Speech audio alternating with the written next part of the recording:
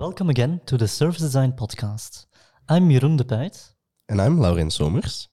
And today we're having a chat with Kristofer Kelly-Frere and Sydney Johnson, two designers from Canada-based studio J5 Design. Kristofer is an architect by training and a systemic designer by practice, and with a magic ability to inspire people to dream about a better future, he believes great design grows from the community, and his job is to level the playing field for everyone to participate in shaping this world around them. And Sydney is a seasoned service designer and puts authenticity, purpose, and equality at the heart of her design practice. She's a passionate champion of service design and gives her time also to educate others of its value. And both play their role in J5 Design, a design studio that offers strategic design services to organizations that want to improve the experience of their users. Welcome both of you. Welcome Kristofer. Welcome Sydney. Thanks so much for having us. Sorry. No, it's fun to hear all of our voices. So great to see you. So good to see you. I was just going to say, it's a Monday evening for us. It's an early morning for you in Canada. How are you today? We're in two different rooms, but in the same city. We're doing really well. Maybe to paint the picture, Calgary, where we are in Alberta, in Canada, is not too far, not too near from the Rockies, the traditional territories of the Treaty 7 Nations, the Siksika, the Piikani, the Kainai, the Tsuut'ina, Stoney Nakoda, including Wesley, Chiniki, and Bearspaw, as well as those who call Métis Region 3 home. And the temperatures here swing... I'm on my way already. The temperatures here swing wildly. So it went from 0 snow to now, I don't know, how much do we have, Sid? It's like minus 20 out. Oh, quite a bit. But like I said right before you hopped on, Kristofer, is also it's a super sunny day. So we've got, I don't know what it would be in centimeters because, of course, in Canada we use both metric and imperial, depending on what you're talking about. Our listeners are smart enough. Perfect. You can just so use there's the like local a couple feet of measurements. snow, but it's sunny, and it's just a beautiful Monday here. Wonderful. Yeah, you guys seem good, and you got some sun faces, so that's also nice. For our listeners, we can see them on the screen because, of course, we are still in Belgium, but obviously envious of the good weather there in Canada. Welcome to our service design podcast, and I just wanted to ask you as a start. You're here because you won the Service Design Global Award last year, 2022, with your project Braver Training Grounds for Red Deer Housing.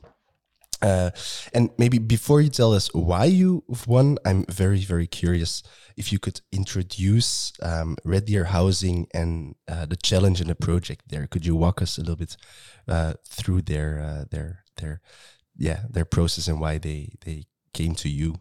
Yeah, if that's all right, Sid, I'll kind of paint that picture. So the Red Deer Housing Authority, and they're in the middle actually of changing their name, is a small housing provider in a mid-sized city in the center of our province called Alberta.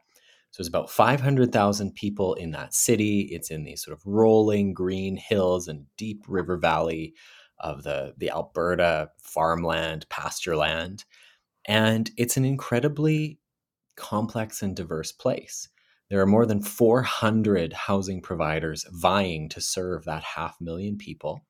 And they are fragmented and segmented and often competing for different resources to try to serve the most vulnerable populations. And Red Deer Housing Authority is embarking on some pretty systemic and aspirational transformation.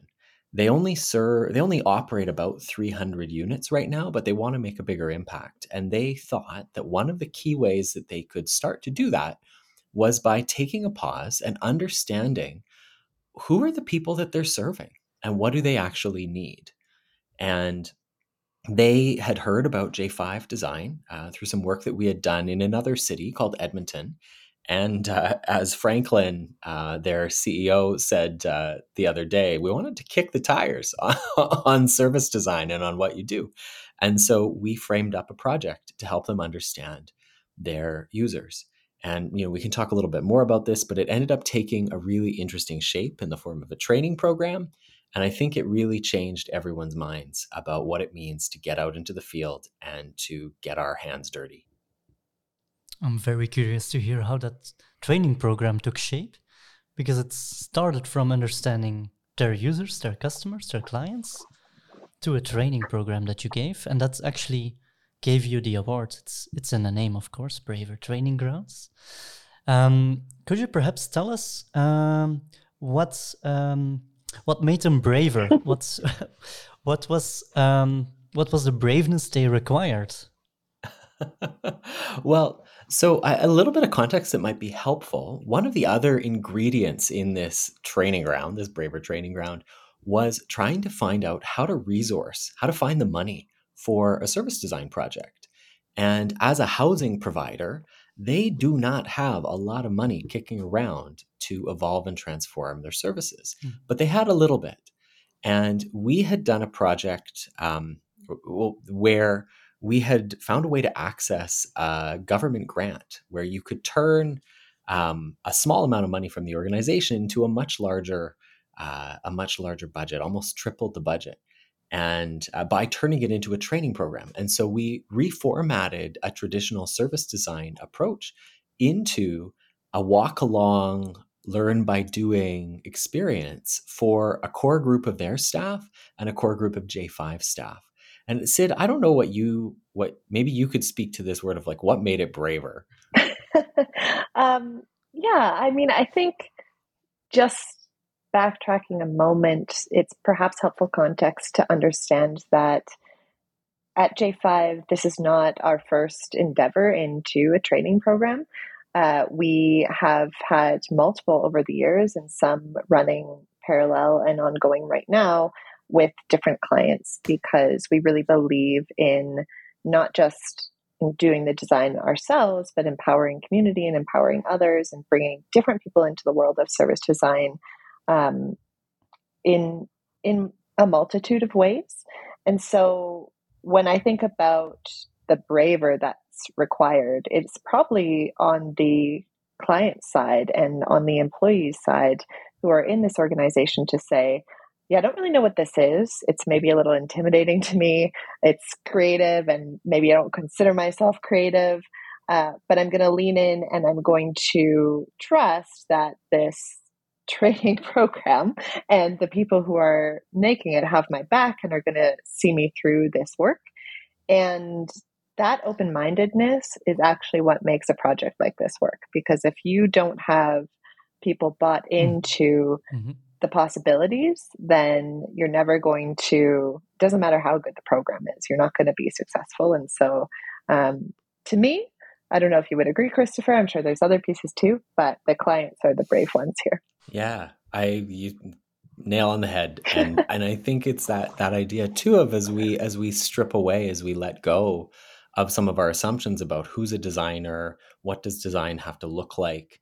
That also takes bravery, right? To on the side of a firm to say like, maybe we're not going to lead. What does that look like? We're going to do with instead of for, and to be open to something different.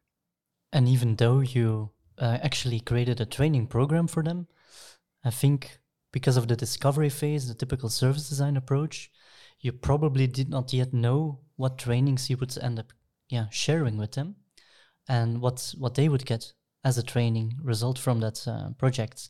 So can you maybe walk us through a little bit how you happened on this discovery of what training they needed and what needs you uncovered there? Yeah. So one of the things where we started was by saying, well, in the absence of a pattern, let's take one that we know and start with that and be open to letting it change. And so we said, we need to walk you through some of the traditional tools that maybe we would use as a service design organization to understand your users. And so we created this online learning management system that had modules that they could watch to understand human-centered design and some systems thinking and service mapping and blueprints, like all of that sort of stuff. But then we aligned that with coaching. And so their small group started to walk through the production of, we call them kind of like assumption artifacts. So who do you think your users are? Let's make those proto personas. What journey do you think they go on? Let's make that map together. How are you segmenting people? Let's draw those assumptions out. What do you think the pain points are? And really sort of doing that. Like getting it all out there without interviewing, without research. Yeah, that like, cool. So we were familiarizing them with the tools by working on the internal story they had. And then the second half is when it really came to life, when we actually packed up cars, went to their facilities and met the people that they served. And then everything changed. And also a little bit of building the plane while flying it, right, Kristofer? So it's not as if we had the whole training program baked and then we were like, great, we need a training program. Here it is. And then we're going to figure out how the project fits into that. It was, make something, do a little bit of work, figure out what the next lesson is going to be, film that, put it in the program, respond to what the client is doing, so on and so forth. So very bespoke and built out as it was going. Oh, totally. Yeah, it was like the night before. We'd be like, we need to set up the film studio tonight. And then, our graphic design kind of wizards would be like, great, I've got the new templates ready. Things would get uploaded. And on the client side at that point, they'd be like, oh, look at this beautiful experience we're having using this learning system on the back end. Like you said, Sid, we're, really looking just one or two steps ahead and trying to say that that's sometimes a strength. Sometimes I think we plan too far and we can get ourselves in trouble because we end up baking in all kinds of bias. Mm-hmm. Yeah, and I think you also mentioned in the beginning that for the client, it was service design was kind of like a new toolbox, right? For them, it was all new, and you call it eloquently kicking the tires, I think, in like an introduction into the world of service design. Like, can you elaborate maybe a little bit on that? Like, how did that go from the beginning, even before the training, maybe? I mean, I have a lot of thoughts about this as someone who, spent a lot of time doing service design in the UK before moving back to Canada. And I think important context for everyone listening is that service design is still an emerging practice in Canada and also in Western Canada. And so, you could argue it's still an emerging practice everywhere, but I think that there is, outside of the circles that we move in, a lot of knowledge that still needs to be built. And that's why I think an organization like ours does have so many training programs and does have that philosophy around education, because a lot of it is educating the clients that we even exist as a service design, even exists as a thing that you can do. And so that is, one of the sort of ingredients that makes a collaboration like this come together is probably that before they heard of us, and I don't know for sure, they may not have ever heard of service design or known that that was an industry or a type of help that they could get. How did they come to you in that way? Were they already searching for service design there as a practice, or was it more during talks, during conversations and building that bond that they were like, okay, we want to invest more and more of our resources here? Well, so one of the things that happened, and I think this speaks to one of the challenges for the service design field in general, is like, how do we talk outside our normal circles? And some members of the J5 team had been presenting at a housing symposium to share some practices that they thought could be helpful, but also to get to know people. For us, like, we really believe in relationship and the power of relationship to create the fertile ground that we need to grow good work in. And so they had heard some of our team speak at this conference. Some of their another provider in a different city had tried J5 out, and then that led them to come to us. And I do think about that a lot when I think about SDN and I think about the work we're all trying to do, which is like, how do we get these conversations to happen in different places and also show up in a way where we are not the experts? Service design will save the world. It's like, no, working together will save the world. And that might be one of the tools inside of it. And that's actually one of the interesting parts that you shared is you gave training combined with coaching them as well. So you had this video courses online and then some actual coaching. Can you maybe give us an example, one of the assignments they actually had to do in the fields maybe? Or what's one of these things they worked on? Yeah, like I said, one of the places that we started was with what are the assumptions you have? And so thinking like we use the term proto-persona in this project, where, the group took a small course on empathizing and understanding the people that you serve and talked about how personas are artifacts that can archetypes that can show off our what we think is true, and then this little core group of staff from the Red Deer Housing got together and sketched out a framework for how they thought about their clients right now. So they ended up creating um, a matrix that had a couple different tensions in terms of spectrums along which some of their customers landed, and then gave those people names and described their needs. And then they sat down and were like, well, do we actually have anyone we could talk to who fits into these categories? And that's when it got really interesting, because they started trying to think about their client lists and being like, who could represent part of this persona? And that would happen with us together kind of in the coaching sessions, but then it was up to them to go out and talk to them in future modules. That's awesome. Yeah, it's super cool that you actually got to this reflex as well of finding users that are representative of the dimensions they need to fill in the knowledge and to test the assumptions. Do you have a striking insights, something that they came up with by doing these interviews, something that tested their assumptions? That none of the groups that they thought they served actually exist in those ways? That's really I think I think back quite a bit to some of the conversations that happened between one of their staff who really mostly worked in the back. She's in the finance department and had never been to the buildings that they operated. And on one of our site visit days, where we loaded a car up with donuts and coffee, packed up some friendly signs that said, hey, we're not selling anything. We would love to talk to you about what it's like to live here. And no one's in trouble. Sometimes you have to sort of mention those things. I'm taking notes already. Bring donuts, coffee as well. Donuts, coffee, friendly signs, a place to sit, some materials for kids to color so that people can hang out a little bit longer. This one of their staff members mentioned afterwards that she was never going to look at her spreadsheet again in terms in the same way again in terms of the expenditures that they have, because she might have made assumptions before about, oh, hey, well, why do we need to replace the fencing in that garden on this house? This is about housing. And now she knows that there are kids in that building and that the fence keeps them from running into the road.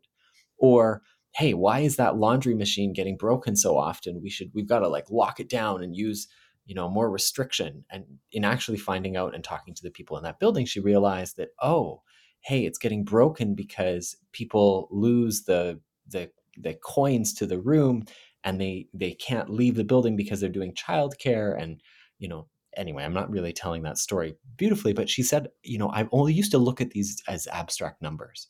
And now instead, I see them as real people and real problems. And that's changing how I prioritize things. And that became one of these links between a service design exercise and more strategic thinking. And I think that's really the role of service design in so many spaces, is to really connect to that human side of things. So in this case, you're connecting directly the client to the human in their work, which was maybe missing before. Well, the human was always there, but the mindset of, hey, there's people behind the spreadsheet is what's missing. And maybe that's, one of the most important parts, is not only connecting to the people who are the users, but also the humanity within all of us. Because even if she doesn't, the woman in Kristofer's story doesn't go out with donuts and coffee every weekend, she has that experience to carry her through the rest of her days coming into work. Yeah, it's so inspiring, and I'm just thinking from my point of view as well. Like, how did you guys convince that person, or even the entire organizations to do stuff like that? Because that's always something that I sometimes we manage, sometimes we don't. To really convince them as well of the going out of their comfort zone, going outside, meeting the people who we are doing the work for. Do you guys have some great tip there that I can take Sid? in my day to Yeah, day I life? mean, it's so the context for each client is so different. I think I mentioned at the top that this client particularly already had some grounding mindset that was kind of ripe for that type of exposure. So they were already open to the process and open to in the fact that they were opening to learning about service design in and of itself. But and I'm sure Kristofer, you might want to speak to the same thing, but there is also really strong and visionary leadership in this organization. And I think that sets the tone and gives permission for everyone else within that organization to participate in a different way and think differently in a different way. Is, you know, what is the leadership like? What is the hierarchy, if there is one? And how does that create barriers or remove barriers for different people in the organization to engage in this way? I'm curious about that leadership indeed, because you mentioned it from the start that it's not just the workers that were involved, but also management, and the program was targeting all layers of the organization. So, yeah, how did leadership react to the insights and and this project? Well, so in this context, Red Deer Housing is really led by both a vision, a board that is realizing it needs to be visionary and stepping into that, and a transformative leader who has experience in a number of different systems, whether it's working for the municipalities or the housing sector in general, and recognized that one of the things that he needed to do was retain his top performers. And so some of the folks who were invited into this training program, part of it was an employee engagement exercise to say, hey, I believe in you. I want to train you up. I want to empower you. And so that really flowed down. He also worked alongside them and so was a co-learner, which really leveled the playing field in terms of literacy of different tools and approaches. And I want to also kind of come back to your question of how do you get them to do that? Well, the answer is you just put it in the syllabus. Like in the structure of the course. So the course has a field trip day. So you go and do a field trip. And I think that there's a piece inside projects like this where you started off and you know you have almost no knowledge and a ton of energy. And so you run really fast and your energy kind of drops and your knowledge rises and you end up in this gap again where there's a big gap between now you know a ton and there's no energy. And that's when rhythms really come in. And so the structure of a training program becomes really helpful because you can create modules. You can sort of create these MacGuffins that draw you one step forward. It's like it's like a Trojan horse, a reason to do the field trip, a reason to have a synthesis day, a reason to write an analysis or to create personas. And I think sometimes that's one of our an unspoken tool inside of design practice is this idea of building rhythms. And once there's a rhythm, people can find their way into it, right? It's like good jazz music.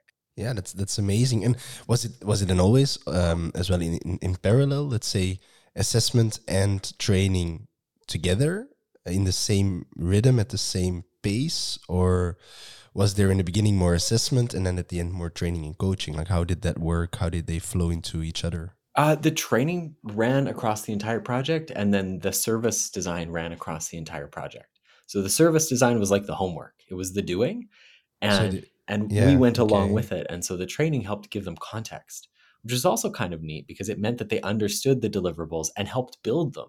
So then they had ownership of them. So then they could explain them. So there was no point where, the board was like, oh, what is this deliverable? It's like, actually, they had been a part of building it.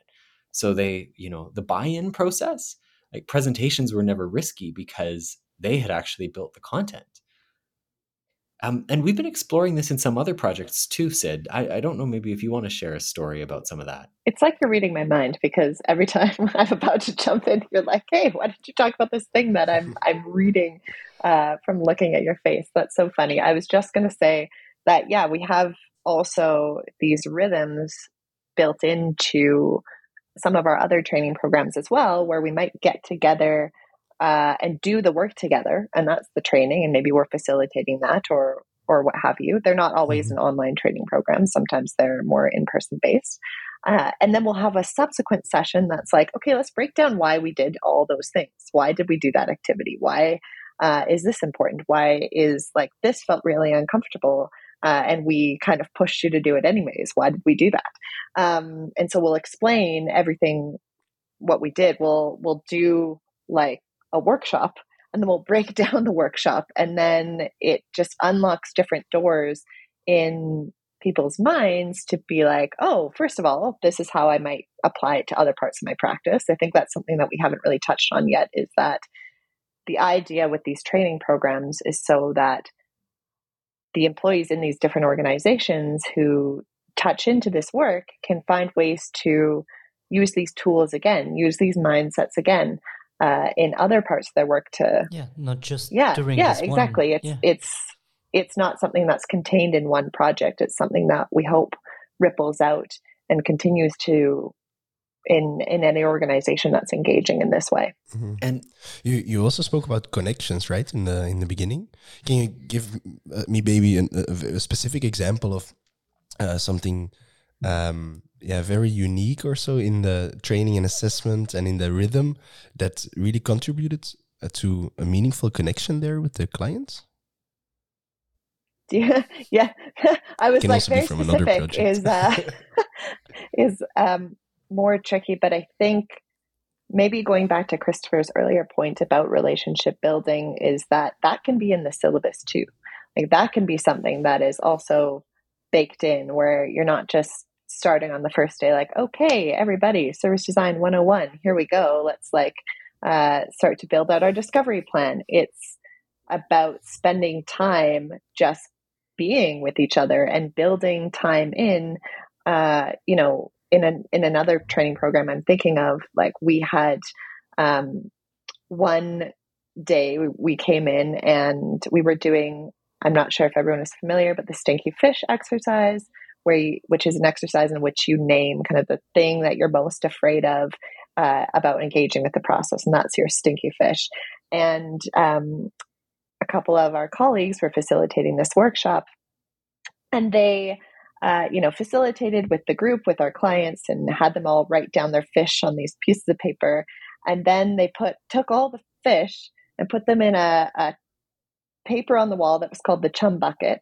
And then they passed out to everyone in the workshop little clay sharks that they had made that were going to eat their fish. And they had done this before the workshop. And there's just something so like lighthearted about that. And then everyone had a little shark that they got to pick, that they got to take away, and reminder for them for the rest of the process.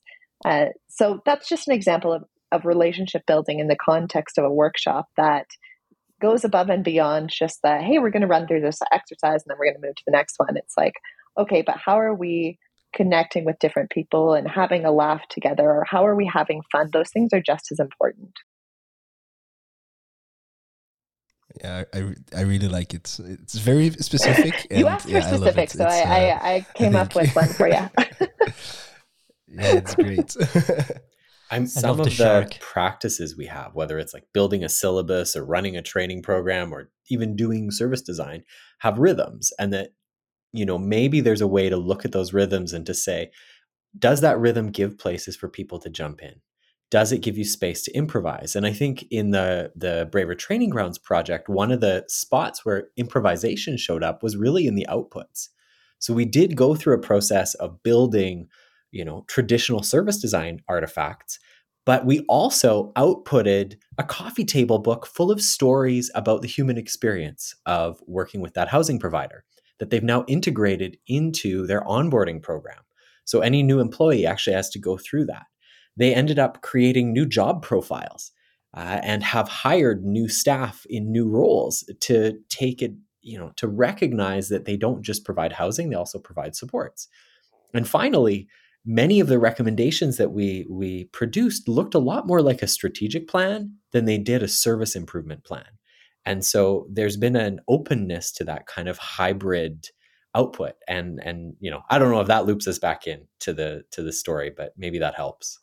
Yeah, of course. And if I just can pick up on the strategic part as well, because we talked about earlier about the project that evolved as well while doing it, building the plane while flying.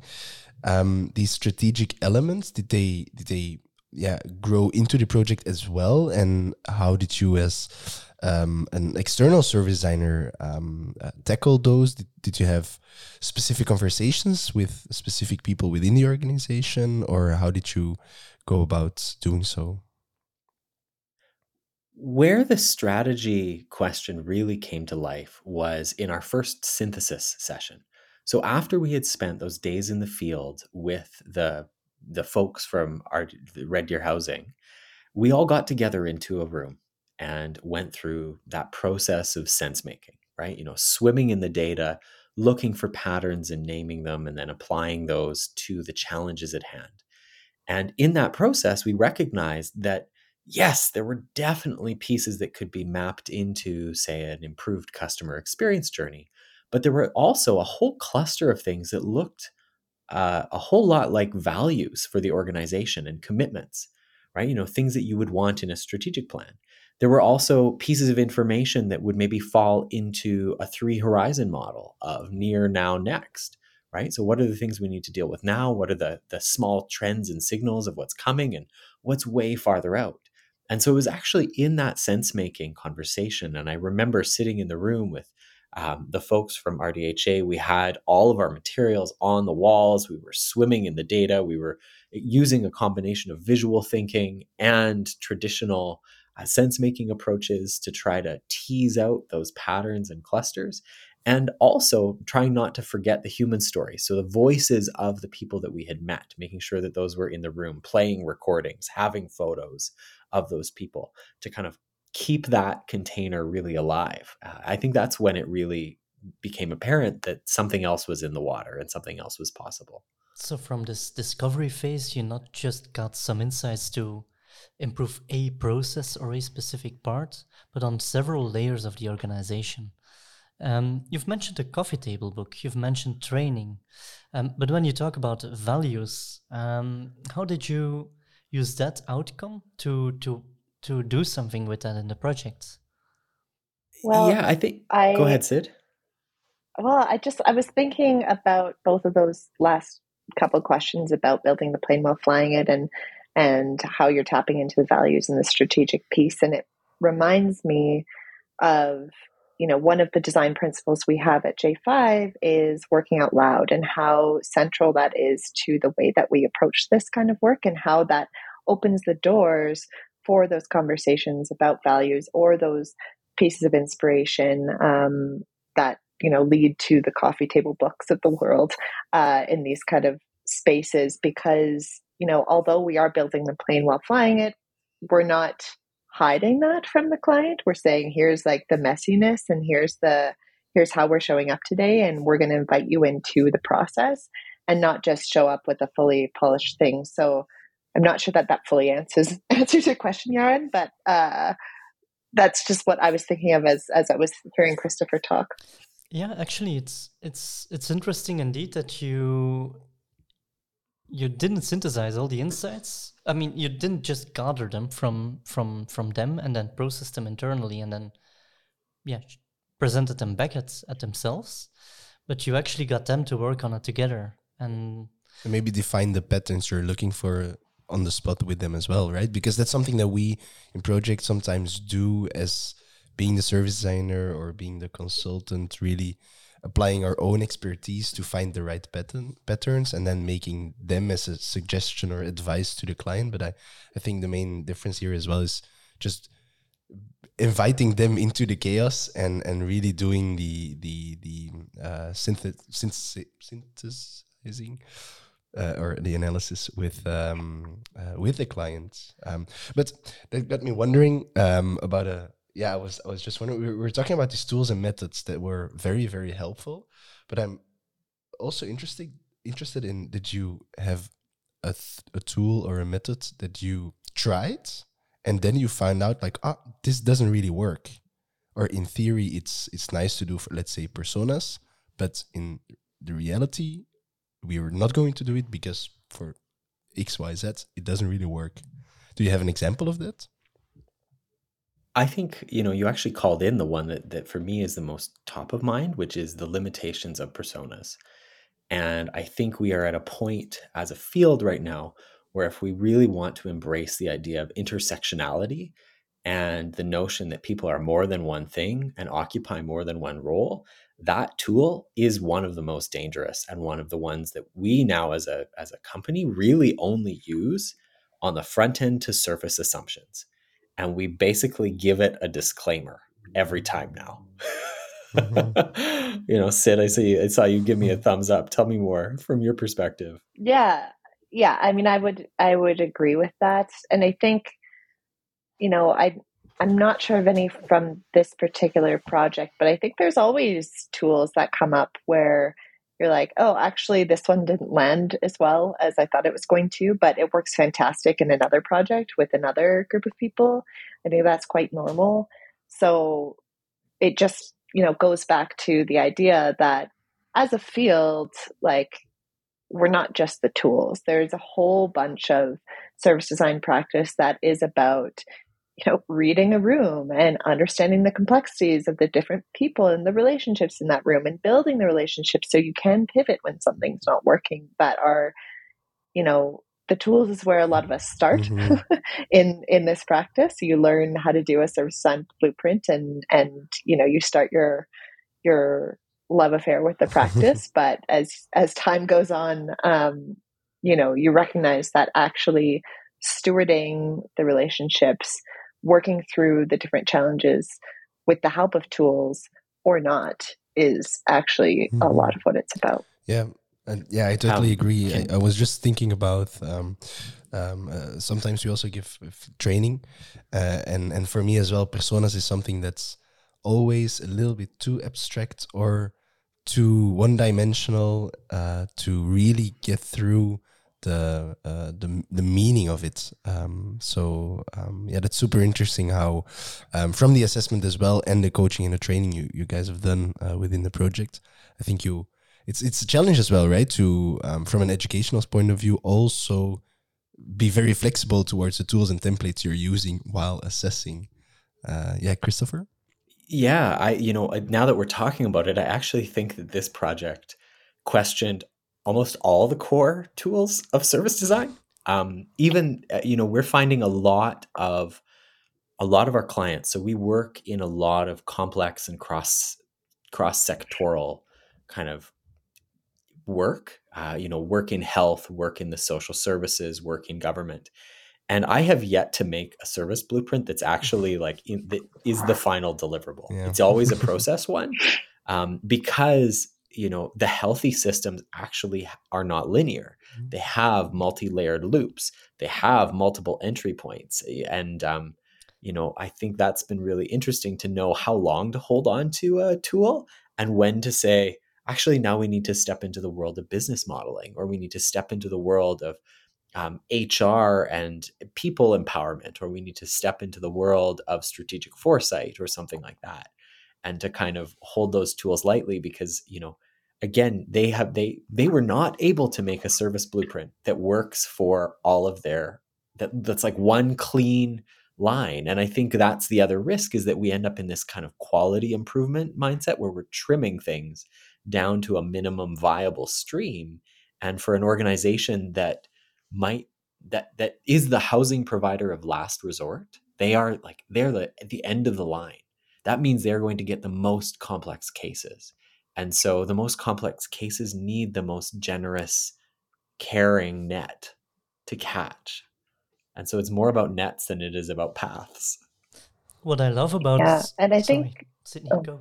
No, I just wanted to jump in and say, I think there's also a hugely different context of using a tool with like an internal design team or with a group of people who are used to working in this way versus with a group of people who are just learning it for the first time. That's when, something like personas can be really useful to a design team as a starting point and as a place to kind of keep the user in mind if everyone there is experienced enough to understand that this is only goes so far and only has so much representation. But I know whenever I've used them with clients, like they get really tied to them and really stuck to them and really hard for them to see anything beyond the personas, and don't see them as like a midpoint in a journey, but as like a final thing. And that's, true of many, many service design tools. So we also have to remember that not every tool is the right one to teach at, and it's not always every time.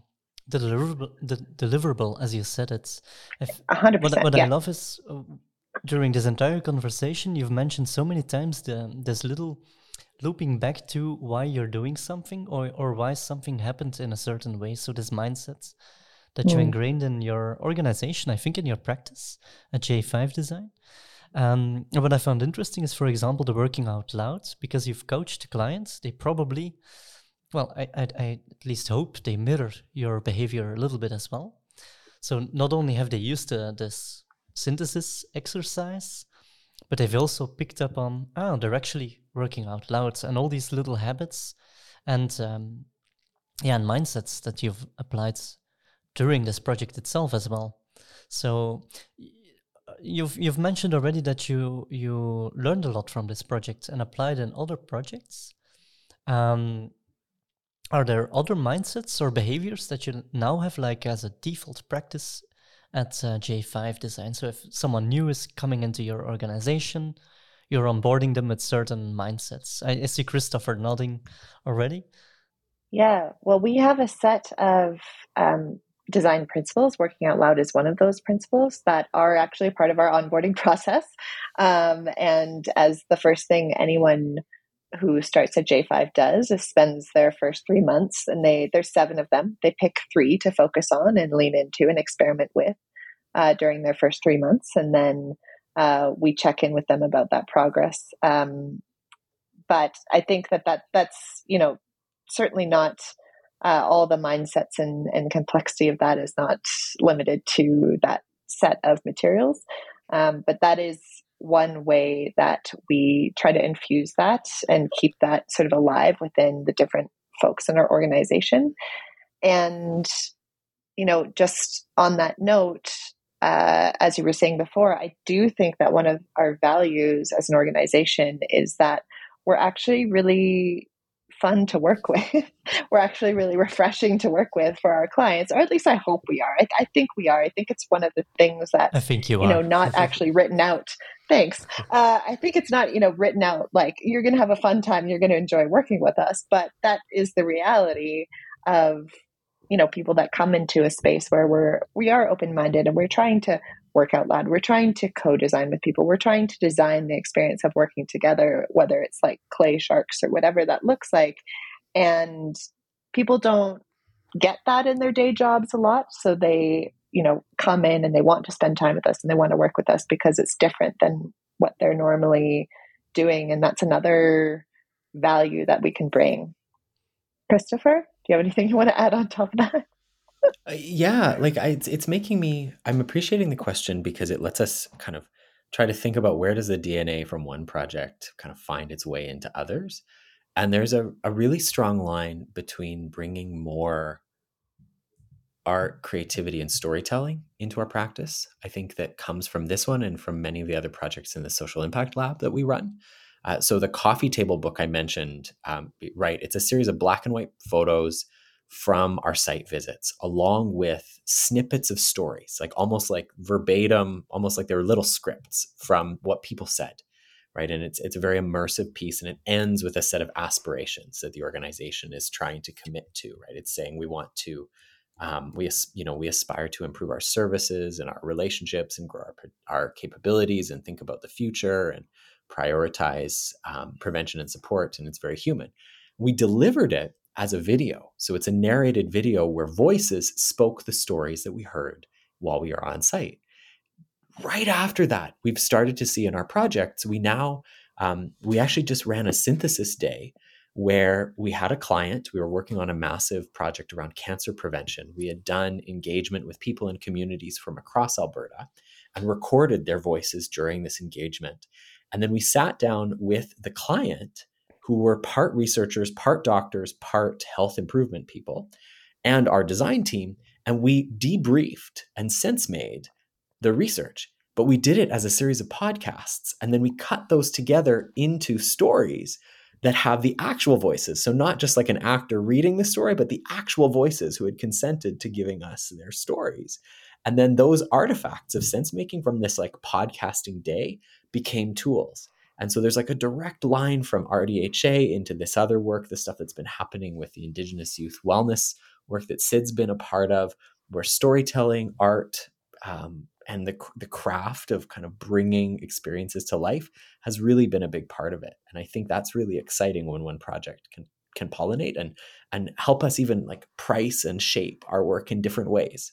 Yeah, allowing room to get that creativity and get that storytelling time in there, because it's an effort to produce a podcast and a coffee table book. I mean, it's a true deliverable that it requires some craft and some dedication. Eh? Yes. but also like to just try it too, right? Like I think that there are ways where maybe we try a lot. I think in Sid, you talk about working out loud. I wonder, there's almost this other principle that's emerging, which is like make everything count, or see the value in everything you've done, where it's like, you know, the photos might not be perfect or the audio might not be exact, but hey, let's throw some music under it and present it because we believe in it. And then it can be even more impactful than if we, you know, went for that higher value thing. And I think that's a risk in the design field, is that sometimes we aim too high or we try to be too perfect and we need it to be a little bit grittier. Yeah, there's an effort to unlearn sometimes to the point of what is actually good enough for this point of the process, and playing with those different levels of fidelity throughout. So yes, there is 100% craft is involved in that, and a high level. And then sometimes, depending on where you are, maybe not. Like maybe it's just the act of actually recording the podcast versus the output of the podcast. That is what's the takeaway is. And I think that's maybe where the braveness for ourselves comes in a little bit.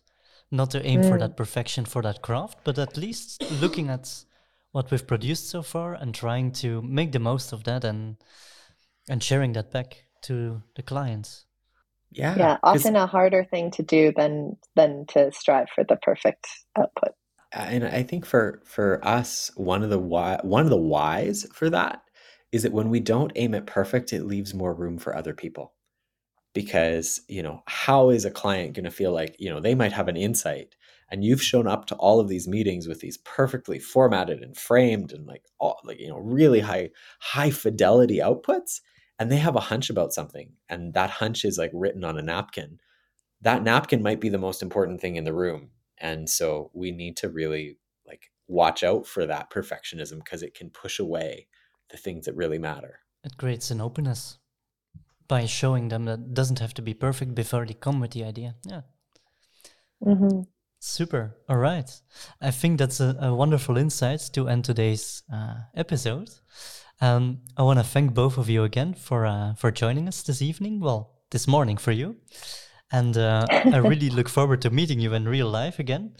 So I'm going to check out the plane tickets. Maybe you can fly to Europe someday again as well. All the time. Yeah, that sounds amazing. Yeah, you're always welcome to join us here again for another conversation, but then physically in our podcasting studio, of course. But yeah, I think just we really want to thank you for making time and being here and sharing these wonderful insights. Yeah, I wrote a lot of things down in my mind to keep. Yeah, as a key takeaway for today. So thank you very much for tuning in. The two of you have a Thanks wonderful day. Thanks so much for having us. Yeah, and we're gonna take all these insights And we're off to our sofas with them. Have a wonderful Sounds good. day. Thank you so much for having us. Yeah.